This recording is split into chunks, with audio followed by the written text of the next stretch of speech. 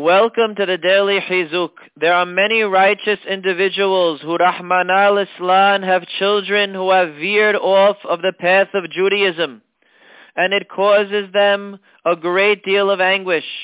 Their family harmony is broken, the other children are getting negatively influenced, and it brings upon them much shame. Some of the parents have said, "We tried so hard to educate and love our child, and show him the beauty of Torah and mitzvot, but it got us nowhere. Why should we put such an effort now into our other children? We're obviously failures." What can we say to them to give them chizuk? The Gemara says that at the end of Shaul HaMelech's life, he summoned Shemuel Hanavi from Gan Eden, and Shemuel became afraid. He thought he was going to be brought to judgment in front of Hashem. So he brought Moshe Rabbeinu along with him to defend him. And Rav Menashe Reisman quoted Rav Meir Simcha, who asked, why was Shemuel afraid? He knew he was a tzaddik. And the rabbi answered that the Midrash in Tehillim on Perek Peh tells us, Shemuel's children Yoel and Aviyah were Rishaim. And he was afraid that he was going to be held accountable for his children's sins. So he brought Moshe Rabbeinu, who had a child, Gereshon, who did Avodah Zarah.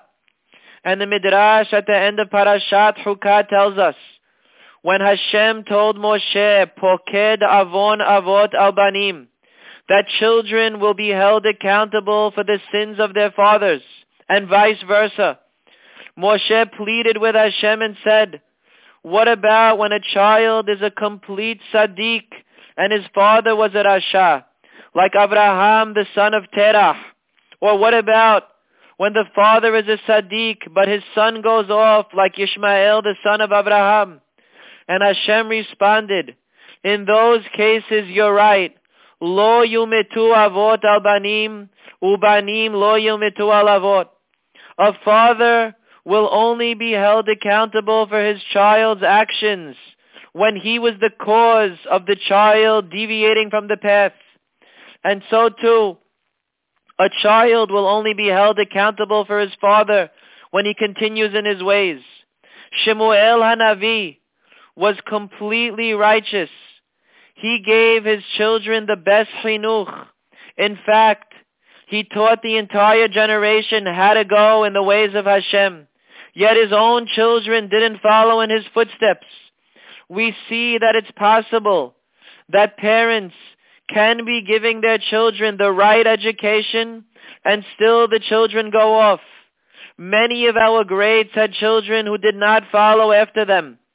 In those situations we say, it's min hashamayim, that this family was given the test of raising a child who is rebellious. If the parents did what they could to educate the child to the best of their ability, they should not hold themselves accountable when he goes off. It's a test like any other. They have to respond the way Hashem wants them to respond. Every situation is different. They need to seek rabbinical guidance and ask how to proceed. But as far as the other children are concerned, they must do their utmost to love and educate them to the best of their ability. Chizkiah HaMelech was a Gadol Ador. He elevated his people to the highest levels. Yet his own son Menashe became a complete rasha. And Rabbeinu Nisim Gaon writes, even though Chizkiah saw in a prophecy that his son was going to go off, he still educated him. And he tried his hardest to make him righteous.